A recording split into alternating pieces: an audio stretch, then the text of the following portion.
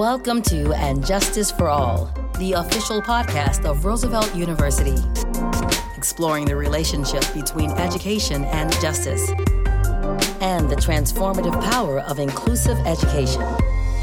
Hosted by Roosevelt University President Ali Malekzadeh.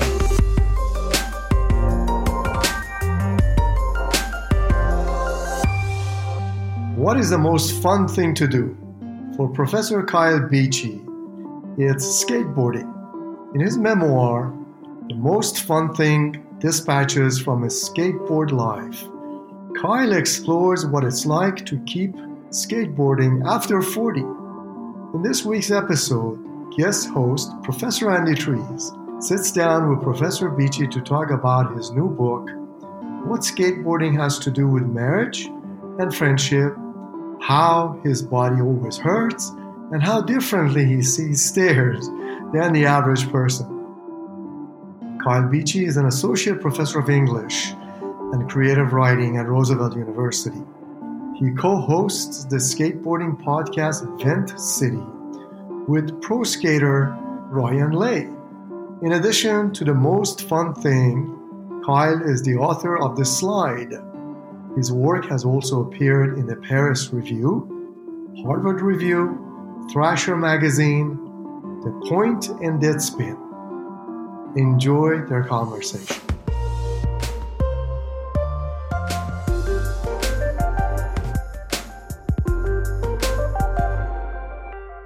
I'm here with Kyle Beachy today. Very excited about this. Skateboarder extraordinaire. I think he just missed the Olympics the last time around. And he's written a book, The Most Fun Thing, which is about not just skateboarding, but about life, marriage, aging, all sorts of things. And also a professor at Roosevelt in the creative writing department. So I'm very excited to have him here. Welcome, Kyle. Thank you. Thanks for having me. It's great to be here. Well, I'm going to just dive right in. You look very young. I'm not your age, but skateboarding, you don't look young enough to be a skateboarder. When I've seen your pictures, you don't have the huge baggy pants. Is it unusual that you're still skateboarding at your age? You're still very young age. Thank you you hedged very, very gently on both fronts there about looking young and also looking old. And all. I am a 43-year-old man, and I have a little clique. I have a little cadre of upper 30s and into our 40-year-old colleagues, friends. A little clique that we roll around together. So it's hard for me to say that I'm unique because I see these guys every weekend, and we're grown-ups who are riding skateboards together. Which is, if you're a grown-up and you're going to ride a skateboard, you probably want to do it with people who are experiencing similar aches and pains and limitations and so on. But there is a couple studies. There was a real notable study done recently out of the UK by a colleague of mine named Dr. Paul O'Connor that showed some fairly convincing evidence that skateboarding among middle-aged practitioners can be an incredibly valuable thing in terms of mental health and emotional well-being and so on. So I think the sort of notion of skateboarding as uniquely a child's activity is changing a little bit. Well, I should be asking you some deep philosophical questions, but I want to start with a very practical one. Please. I would be at any age, but especially as I've grown older, I would be really worried about basically falling, which I think probably happens for all skateboarders on a pretty regular basis if you're trying tricks, and hurting myself, breaking a bone, tearing a ligament. So I'm just curious about the physical aspect of it. And, do you do kind of less intense things, or you're still like, oh, what the hell? I'm going to just give it a try. I think it's sort of a mixture of all of that. I mean, one thing that is true is that skateboarders, you learn how to fall, right? I mean, any activity that comes with any sort of failure baked into it, you're going to get better at that failure, right? I mean, if that's writing or being an artist, you're going to get better at having your work rejected. Or if it's, if you are a Lothario and you're out there and your goal is to be a romantic person, you're going to become better at failing. I mean, anything. So, there are ways that I fall that certainly mitigate what for the sort of less seasoned skateboarder would be difficult, right? I mean, we know how to fall, and we fall all the time. Yeah. And it's okay. It's not earth shattering. There's a sort of in skater joke about if if a normal person, if, what the sort of person I respectfully refer to as civilians, if a civilian were to take one of the falls that I take in a given week or month, that would be a story they would tell for the next 5 years of their life. Oh, I took this incredible spill. Yes. So yeah, I mean, falling is part of it. Guy. Right. And you should be, like, the human body shouldn't take these kind of falls. But also, yeah, the other part of what you said, which is I'm not jumping down stair sets anymore. I'm not jumping onto handrails. A lot of that stuff is behind me. So, you sort of, you choose a different path. There's a lot of fun to be had while remaining very close to the ground. So, you deal with 2 stairs instead of 8 stairs, or you deal with a little parking block instead of a tall rail. And, you can still have just as much fun. Well, you're tempting me now by skateboarding, but just to reaffirm my resolve, can you give me a litany of the injuries you've suffered in your skateboarding career? I want to hear about all the broken bones and, I've been really fortunate as far as broken bones go. I should be very, very cautious here speaking about this. The main thing for skateboarders my age is to have, like, the sort of slow burning accrued injuries. Like, a lot of people my age have very bad backs. I have a bad back. I have a left knee that, I can do the thing where I know a storm is coming because it starts barking at me in the night and that sort of thing. But most of the injuries I've had from skateboarding have been sprains and tweaks and, like, strains and so on. I have no feeling pretty much in my shins. I've killed all of the nerves in my shins. My elbows are covered in scars. But yeah, for the most part, I've been really fortunate. I've broken my collarbone, but that was actually technically a biking incident. I've broken a small bone in both my hands, but that was actually snowboarding. So, like, skateboarding hasn't really done it in the same way that other sort of activities have. Very impressive. You're clearly a very talented skateboarder. So I'm curious, how early did you start, and what is it that clicked about skateboarding that that's become this lifelong passion? Well, it's interesting. I mean, in a lot of sense, what sort of drives the book that I wrote is kind of this question, the sort of really basic, obvious interrogation of, like, why am I still doing this? There are some key ways that it's been fairly bad for me, right? The physical side is pretty obvious. It stinks. It stinks to always have a scab on the exact same place in your lower back, right? Like, or on your elbow. It stinks to look down and realize you're bleeding. It's tough when you've got a sprained wrist and you need to type and it's really hard to get your hand in the right place. So, like, there are all of these very obvious kind of physical arguments against it. And then there are the sort of bigger arguments against it. Like, it is essentially a child's pursuit. When I was a younger person and engaged in the sort of socializing of trying to find my life partner, it was a strange thing to the moment when it came to, like, oh, I should tell you, prospective life partner. Like, I spent a lot of time riding a skateboard with other men who were my age and similarly affected by this strange kind of addiction. So, there are a lot of reasons to not do it. And because of those, the kind of question of this book is, like, well, what is it? Like, what is it that I'm getting from this? What is it that I've gotten from this since I was a child? I started riding a skateboard in 1986, I believe. I was 8 years old, kind of in the post Back to the Future craze of the middle 80s. And yeah, like, I'm sure why I do it now isn't exactly the same as why I wanted to keep doing it then. But I imagine that they're related. I imagine there's something that I'm finding in the activity that I continue to find nourishing and rewarding and joyful. So, a lot of what the book is trying to gesture toward and pinpoint what exactly those joys and those pleasures are. So yeah, I mean, I could name them here, but naming them would sound like any other activity. I would say, like, oh, I feel physically rewarded. I feel challenged by it. I love that there is a thing that does, really want to hurt me.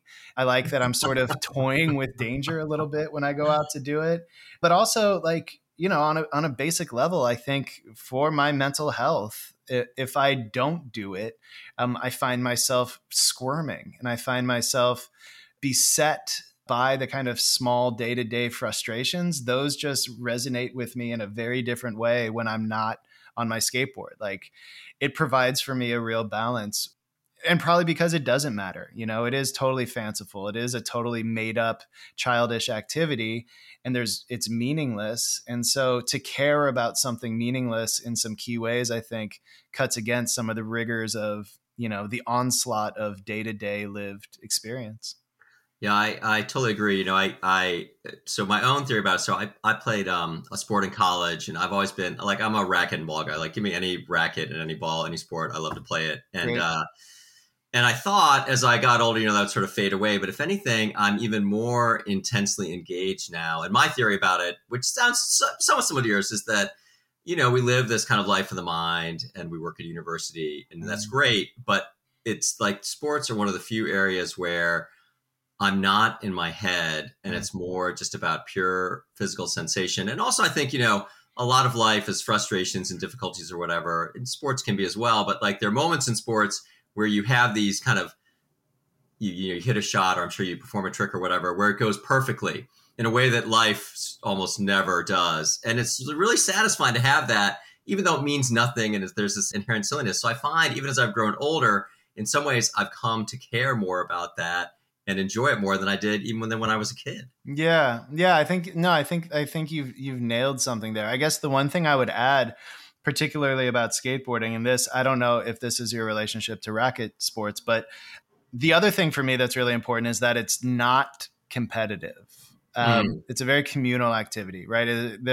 When I speak of this kind of clique of mid-40s people that I go out skateboarding with, the nature of our community is like 100% purely supportive.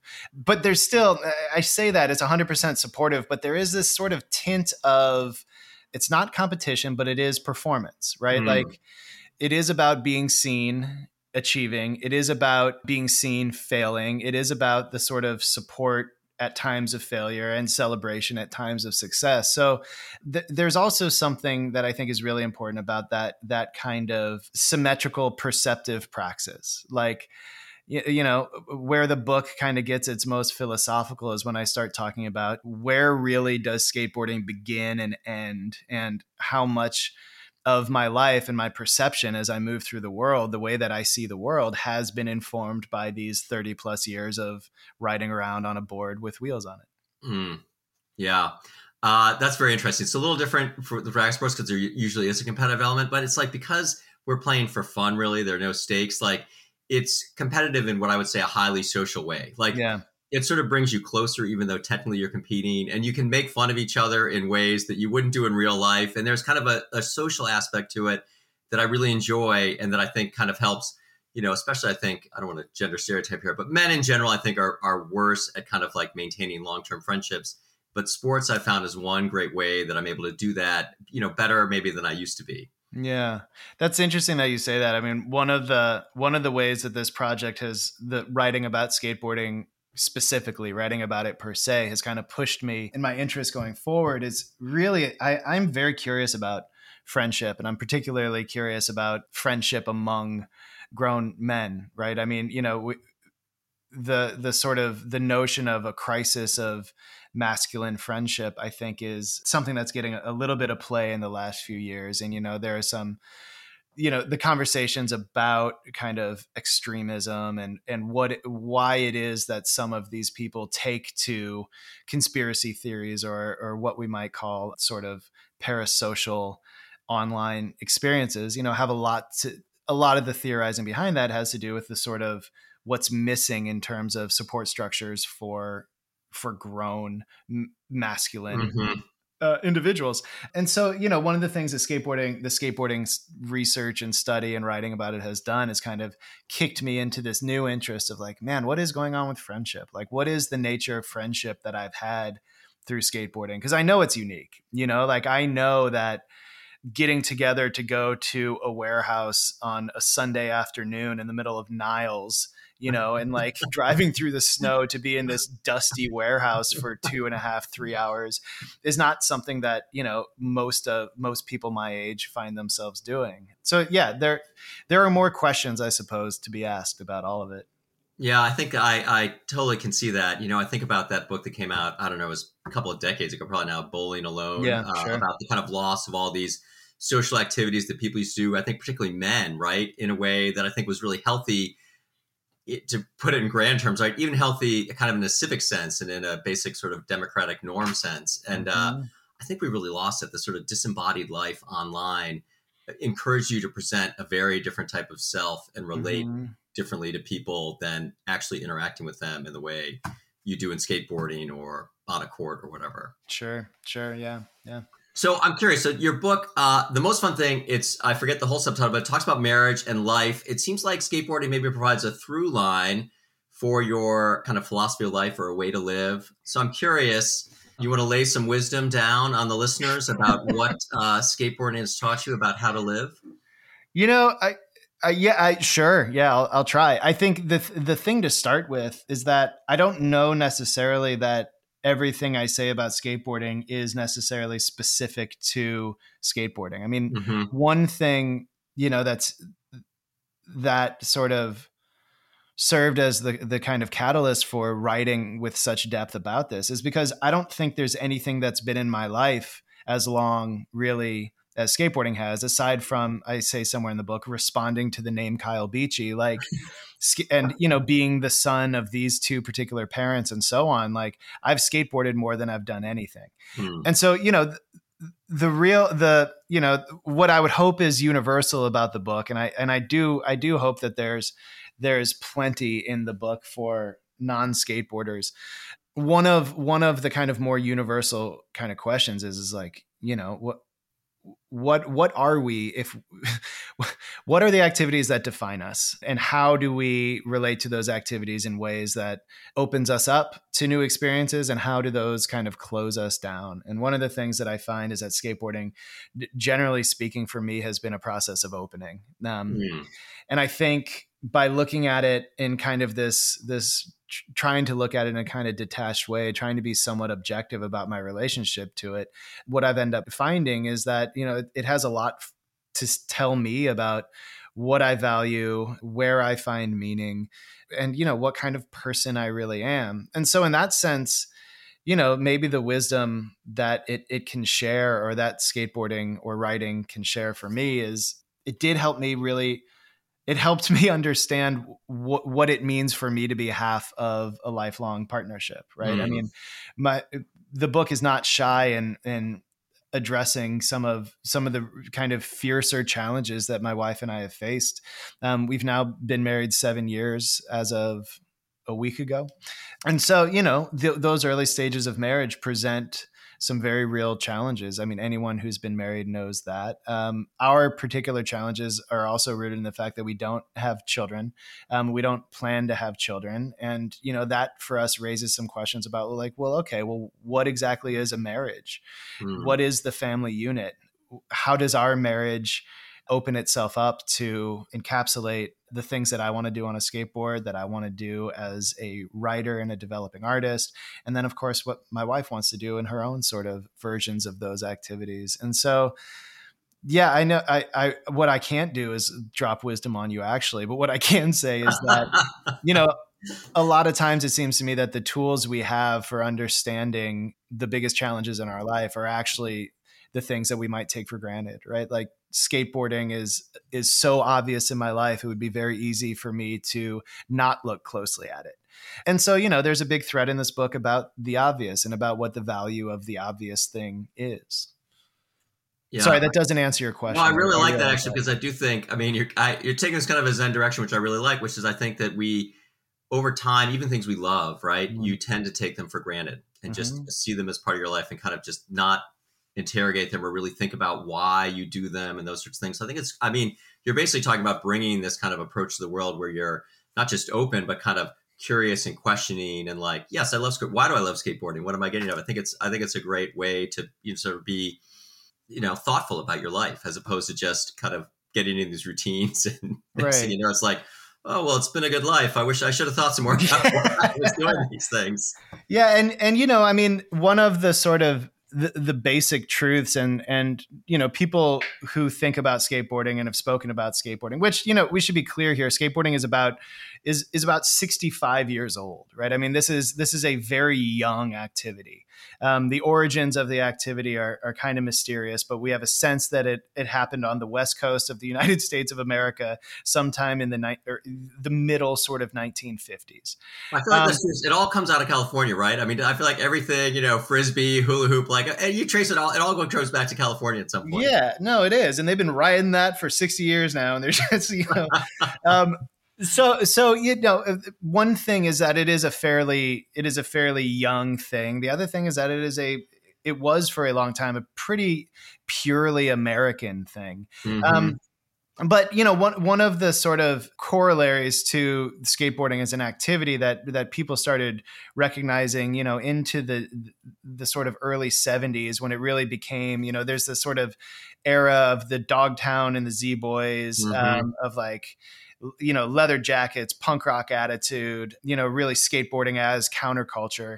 One of the main arguments of that counterculture, as was written by a guy named Craig Stesick III, was, some fairly convincing statements about skateboarders viewing the world differently. And really, for the last 50 years, that's been a kind of constant thing that's become a little bit cliche among skaters. But the fact is, man, like when I walk through the Loop in downtown Chicago, like I am seeing that space differently than my colleagues who, were going to lunch together. Like the fact is that I see stairs differently. I see this slightly angled retaining wall differently than you do. Like I think of what could be done on it. I think of a litany of things that has been done on it.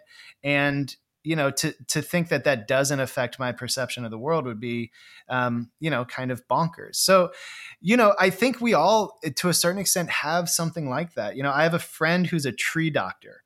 And to walk with him through Logan Square and have him point out to me like, oh, look, this tree is sick. And, we walk over and that sort of expertise has just radically shifted the way he moves through the world, what sort of information he takes away from it. And so we all have that in some sense. We all have some version of expertise or some version of practiced awareness that informs the way we see the world. It's just that with skateboarding, what I see is the shape of the city, the shape and the texture of the streets and the sidewalk and so on.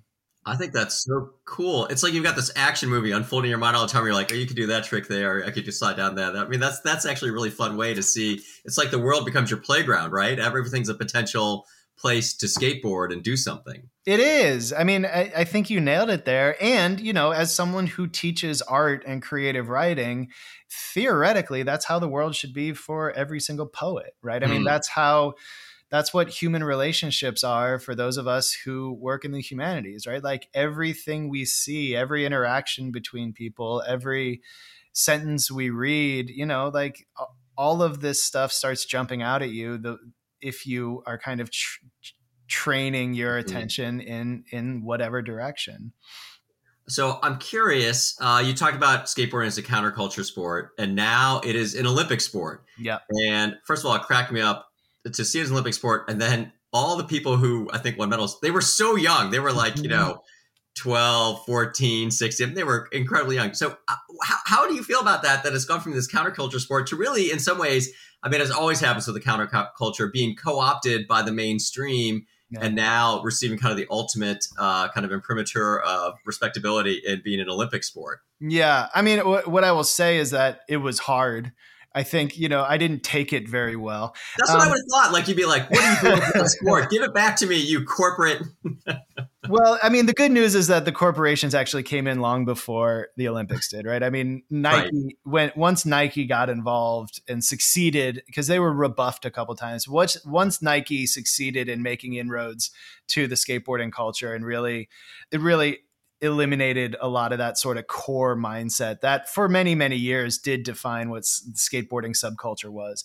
One of the things about any sort of subculture like that sees itself as subversive or what have you, there are going to be elements of gatekeeping in place. Mm-hmm. And I think one of the things that the last 10 years of skateboarding has shown us is that, gosh, that gatekeeping has actually been incredibly unhealthy in terms of who feels comfortable, who feels safe doing this activity, who this activity speaks to, and who is able to kind of reap the rewards of skateboarding, the psychological, emotional, physical rewards of it, and financial for that matter.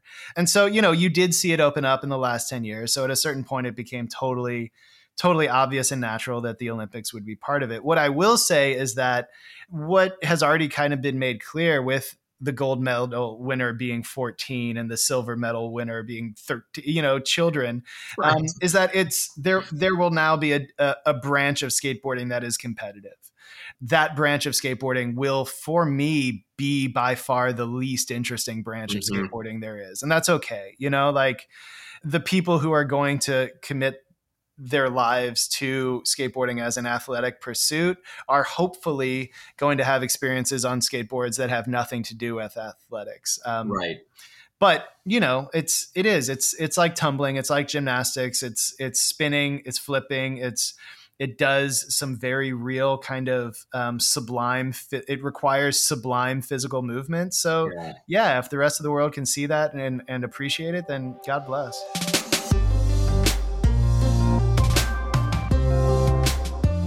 You're listening to And Justice for All, the official podcast of Roosevelt University. Well, and you don't have to answer this in the context of skateboarding, but you're a writer, published a lot of things beyond this book. So I'm curious, is there a connection between skateboarding and writing, or would you rather just talk about writing without the context of skateboarding present? Well, skateboarding doesn't really play too much of a factor in the way that I teach writing, right? Like skateboarding doesn't find a way into my writing classroom for the most part, with the sort of asterisk there being, well, skateboarding has made me exactly into who I am. As I said, it's done more for me than anything else. So probably I am carrying something of the spirit of it into the classroom.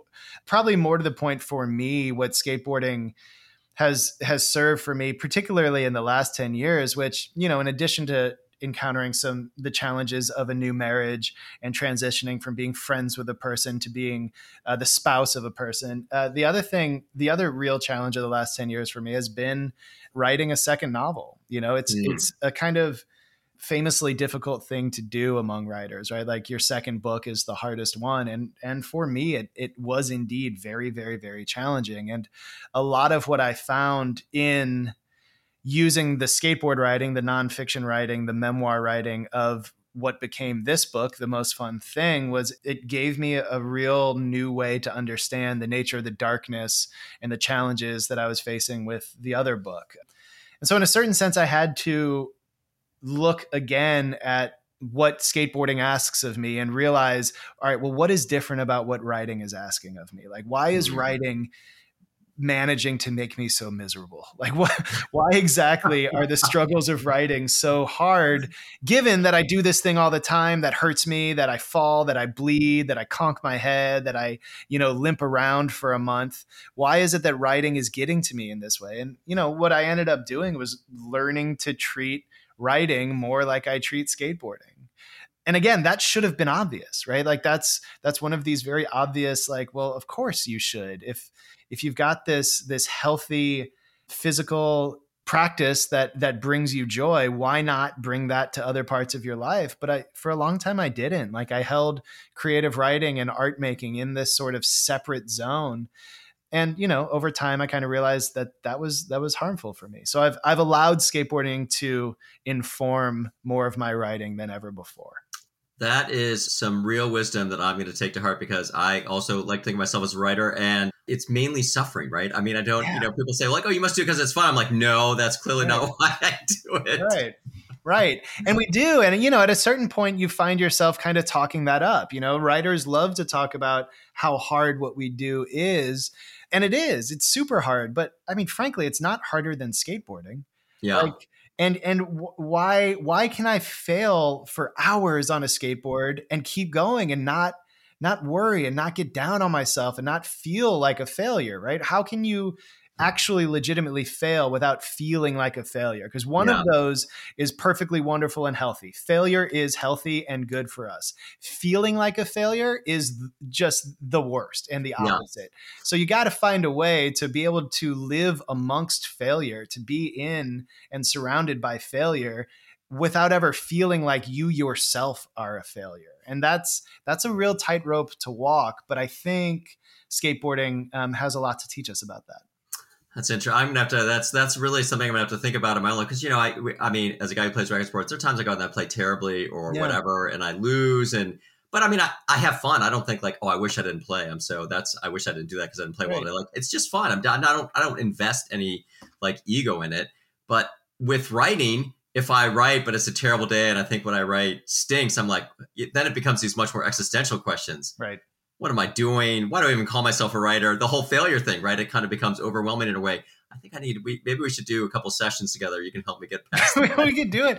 I mean, it really is, man. I can't stress this enough. Like, there are, I don't, as someone who studies narrative, I am aware of the epiphany as trope, right? I am aware of the notion of a sudden realization where everything really falls into place. And I recognize that there is an artificiality to that sort of construct that in fact, actually what we learn takes a lot of time and it's gradual and it's, a battle of attrition and so on.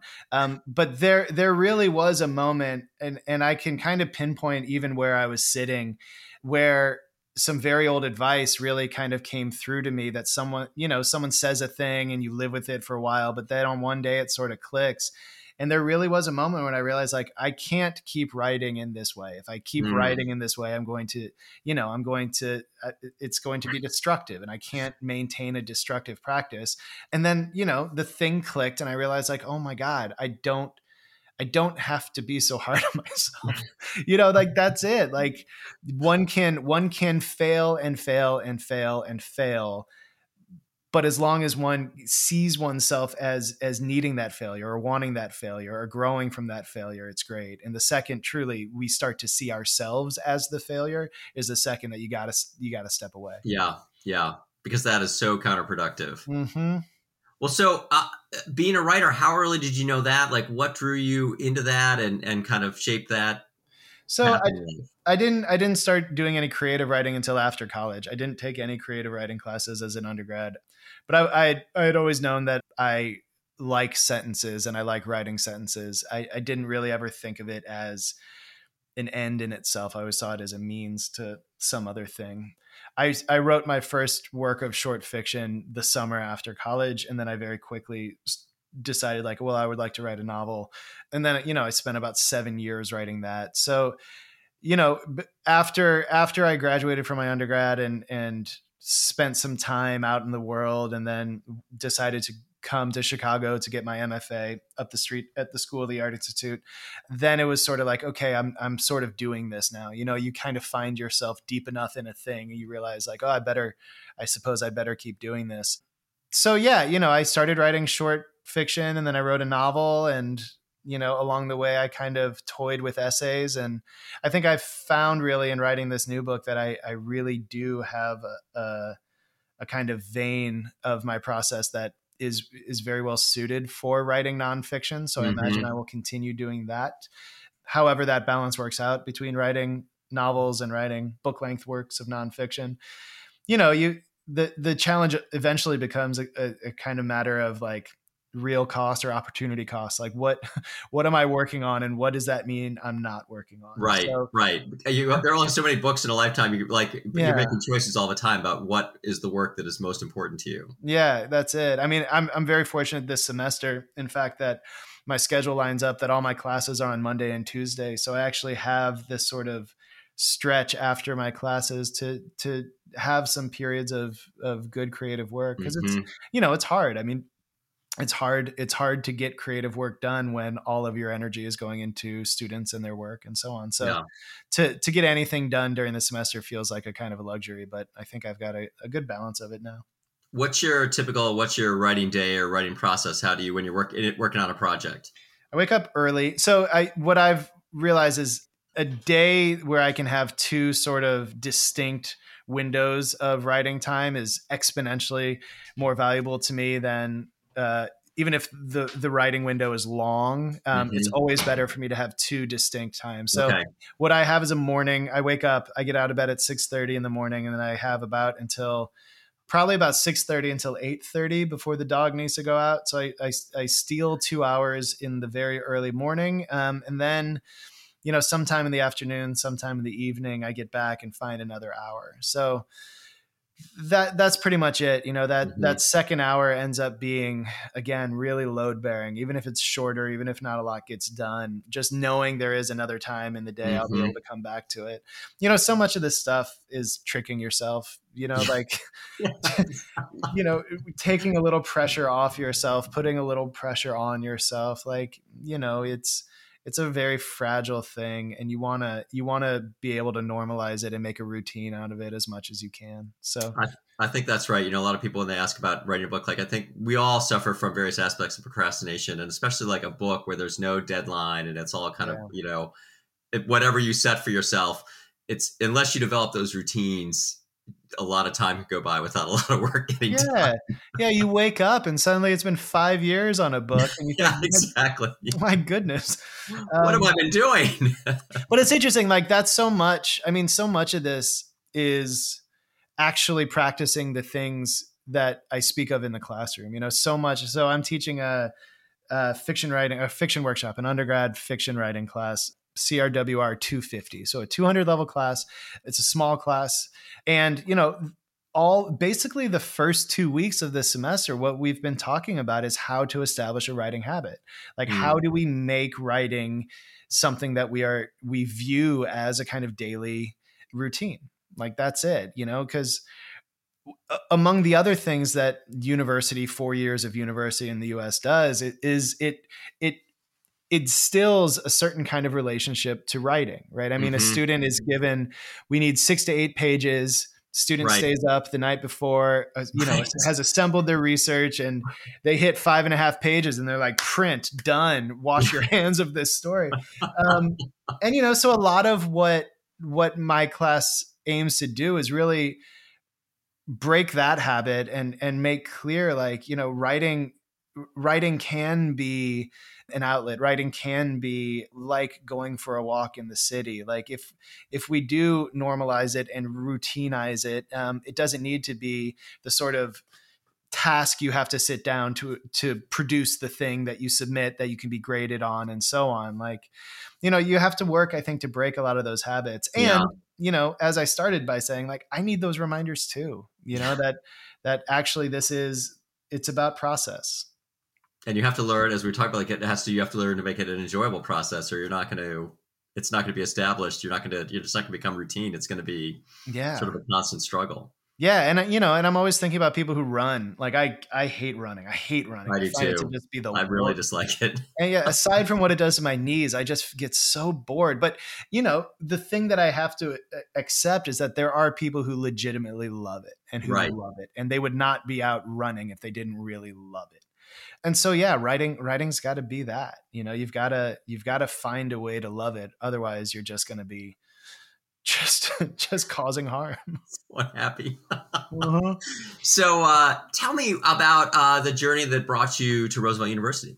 Sure. Yeah. I came to Chicago in 2003 to pursue my MFA at the School of the Art Institute of Chicago, and that was a 2-year program. And I managed to get a TA position while I was there, which meant that I was actually teaching first-year seminar classes during my second year as a grad student. And then from there, I very kind of fortunately fell into a part-time teaching job at Loyola, because they in fact had a real rush of students in the fall of 2005. Because a guy named Bill won a show called The Apprentice, which is hosted by this fella named Donald. That rings a bell. It rings a bell. Right. And so Bill, who, is as first victor of The Apprentice, he got to design the Trump Tower that's in the Chicago Loop. He was a Loyola grad. So when he won the reality show, they had this rush of new applications. And so they needed new first year seminar student or teachers. So I fell into a job there.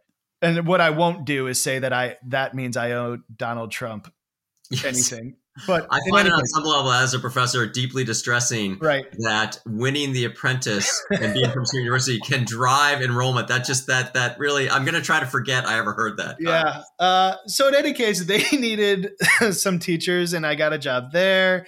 And I got into, what is essentially the adjunct hustle, which is, you're essentially a bounty hunter and you take whatever jobs you can find around the city. And Chicago has a whole lot of schools. And so, I taught at Loyola, I taught at the Art Institute, I taught at the Graham School for Continuing Ed, which is the sort of continuation school of the University of Chicago. And then I got a part-time job here at Roosevelt. I was hired by Scott Blackwood, who brought me on as a visiting professor.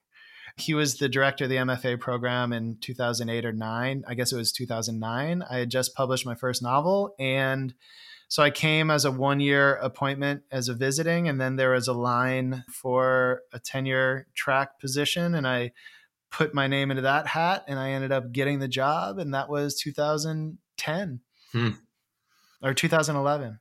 Well, so now you're a seasoned hand, well over a decade under your belt, which is hard to believe since you're only 24 years old. But so I'm curious, I hear you get the endless debate, right?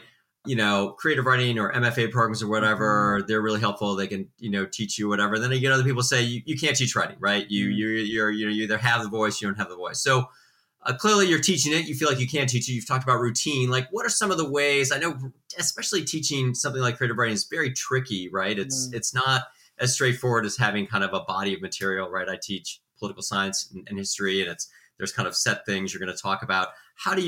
What's your approach to try to help people unlock the writer within, or however you put it? I mean, a lot of what I find, because you're right, there is no one-to-one sense of here's how you make a writer. And I think any sort of system that would claim to do that would just be pure folly. And, there are some models of how, quote unquote, the MFA works, right? I mean, whenever you see debates about advanced degrees in creative writing, it's always the MFA, which is a little insulting to those of us who teach programs that aren't rooted in the Iowa workshop model. And, we have workshops at Roosevelt. My colleague Christian Tabordo and I and the other part-time faculty who teach at Roosevelt teach our graduate workshops, teach them very, very differently. And we all have very different teaching philosophies. And so to speak of it as this kind of singular monolithic thing, the MFA always feels a little silly. I mean, primarily, it seems to me that the best thing to develop for anyone who wants to be a writer, whatever their age, is curiosity. And that means, in some key ways, learning to read differently. I mean, that means learning to engage works of fiction and poetry and screenplays and whatever the document is, learning to come at it with a certain openness. And it's an openness that is, at its core, kind of a balance between total empathy and selfishness. Like the aspiring writer needs to be constantly sort of on the lookout, like kind of pirating, kind of scavenging for things that work. But it, kind of beneath even that is coming to a text with a certain kind of openness. And, I hesitate to make sweeping declarations about how the world has changed, but it does seem to me that in the last kind of 10 to 20 years, we've kind of instilled some habits of reading that I think have been restrictive. And so, a lot of the reasons why people turn to books and why people turn to films and film narrative, a lot of those kind of purposes overweight the kind of selfishness. People want to see themselves in a story. And so a lot of what we do in the MFA program is kind of open ourselves up to like, well, okay, what is this text trying to do? Right? Because it's not all the same. And the second we start thinking that books should go a certain way, or stories should be written a certain way, or writing should be taught a certain way, is the second that we foreclose on a whole lot of opportunities. So, a lot of what we do is practice a certain kind of openness and a certain kind of curiosity that balances with this sort of artistic selfishness. And So you nailed it. It's tricky. It's hard. I mean, a lot of what we end up having conversations about is like, how does this make us feel and why? And where is that feeling coming from? Yeah. But, if we're not feeling anything from the text, and this is a book that's existed for 100 years or whatever, then we need to be able to ask, like, why is that? And what might I be bringing that is for not always blame the book. Sometimes be like, where's my block that I'm not? Right. Yeah. Right. So yeah, I mean, that gets at such a tiny amount of what the work we do with MFA students, but I think it starts there. I mean, I think a lot of it starts with reading as a creative act. Well, Kyle, this makes me want to be a student in your creative writing class. So come on through, man. You're welcome. Semester. You're welcome. You wouldn't be the first. We had the former chair of psychology end up taking one undergraduate fiction course and then sticking around and getting his entire MFA degree. So, well, I was only half joking. Now I'm only a quarter joking. So, well, Kyle, I have to say, it has truly been a great pleasure talking with you today. Everyone should go out. I'm putting it on my summer reading list. Everyone should go read The Most Fun Thing. It sounds fantastic. Thank you. Thanks so much for talking with me today and for sharing your thoughts with the Roosevelt community. Thank you for having me. It's been a joy. Cheers. And Justice for All is produced by Roosevelt University and is available at roosevelt.edu or anywhere you get your podcasts. The music for And Justice for All is written and produced by Jesse Case. Thanks for listening.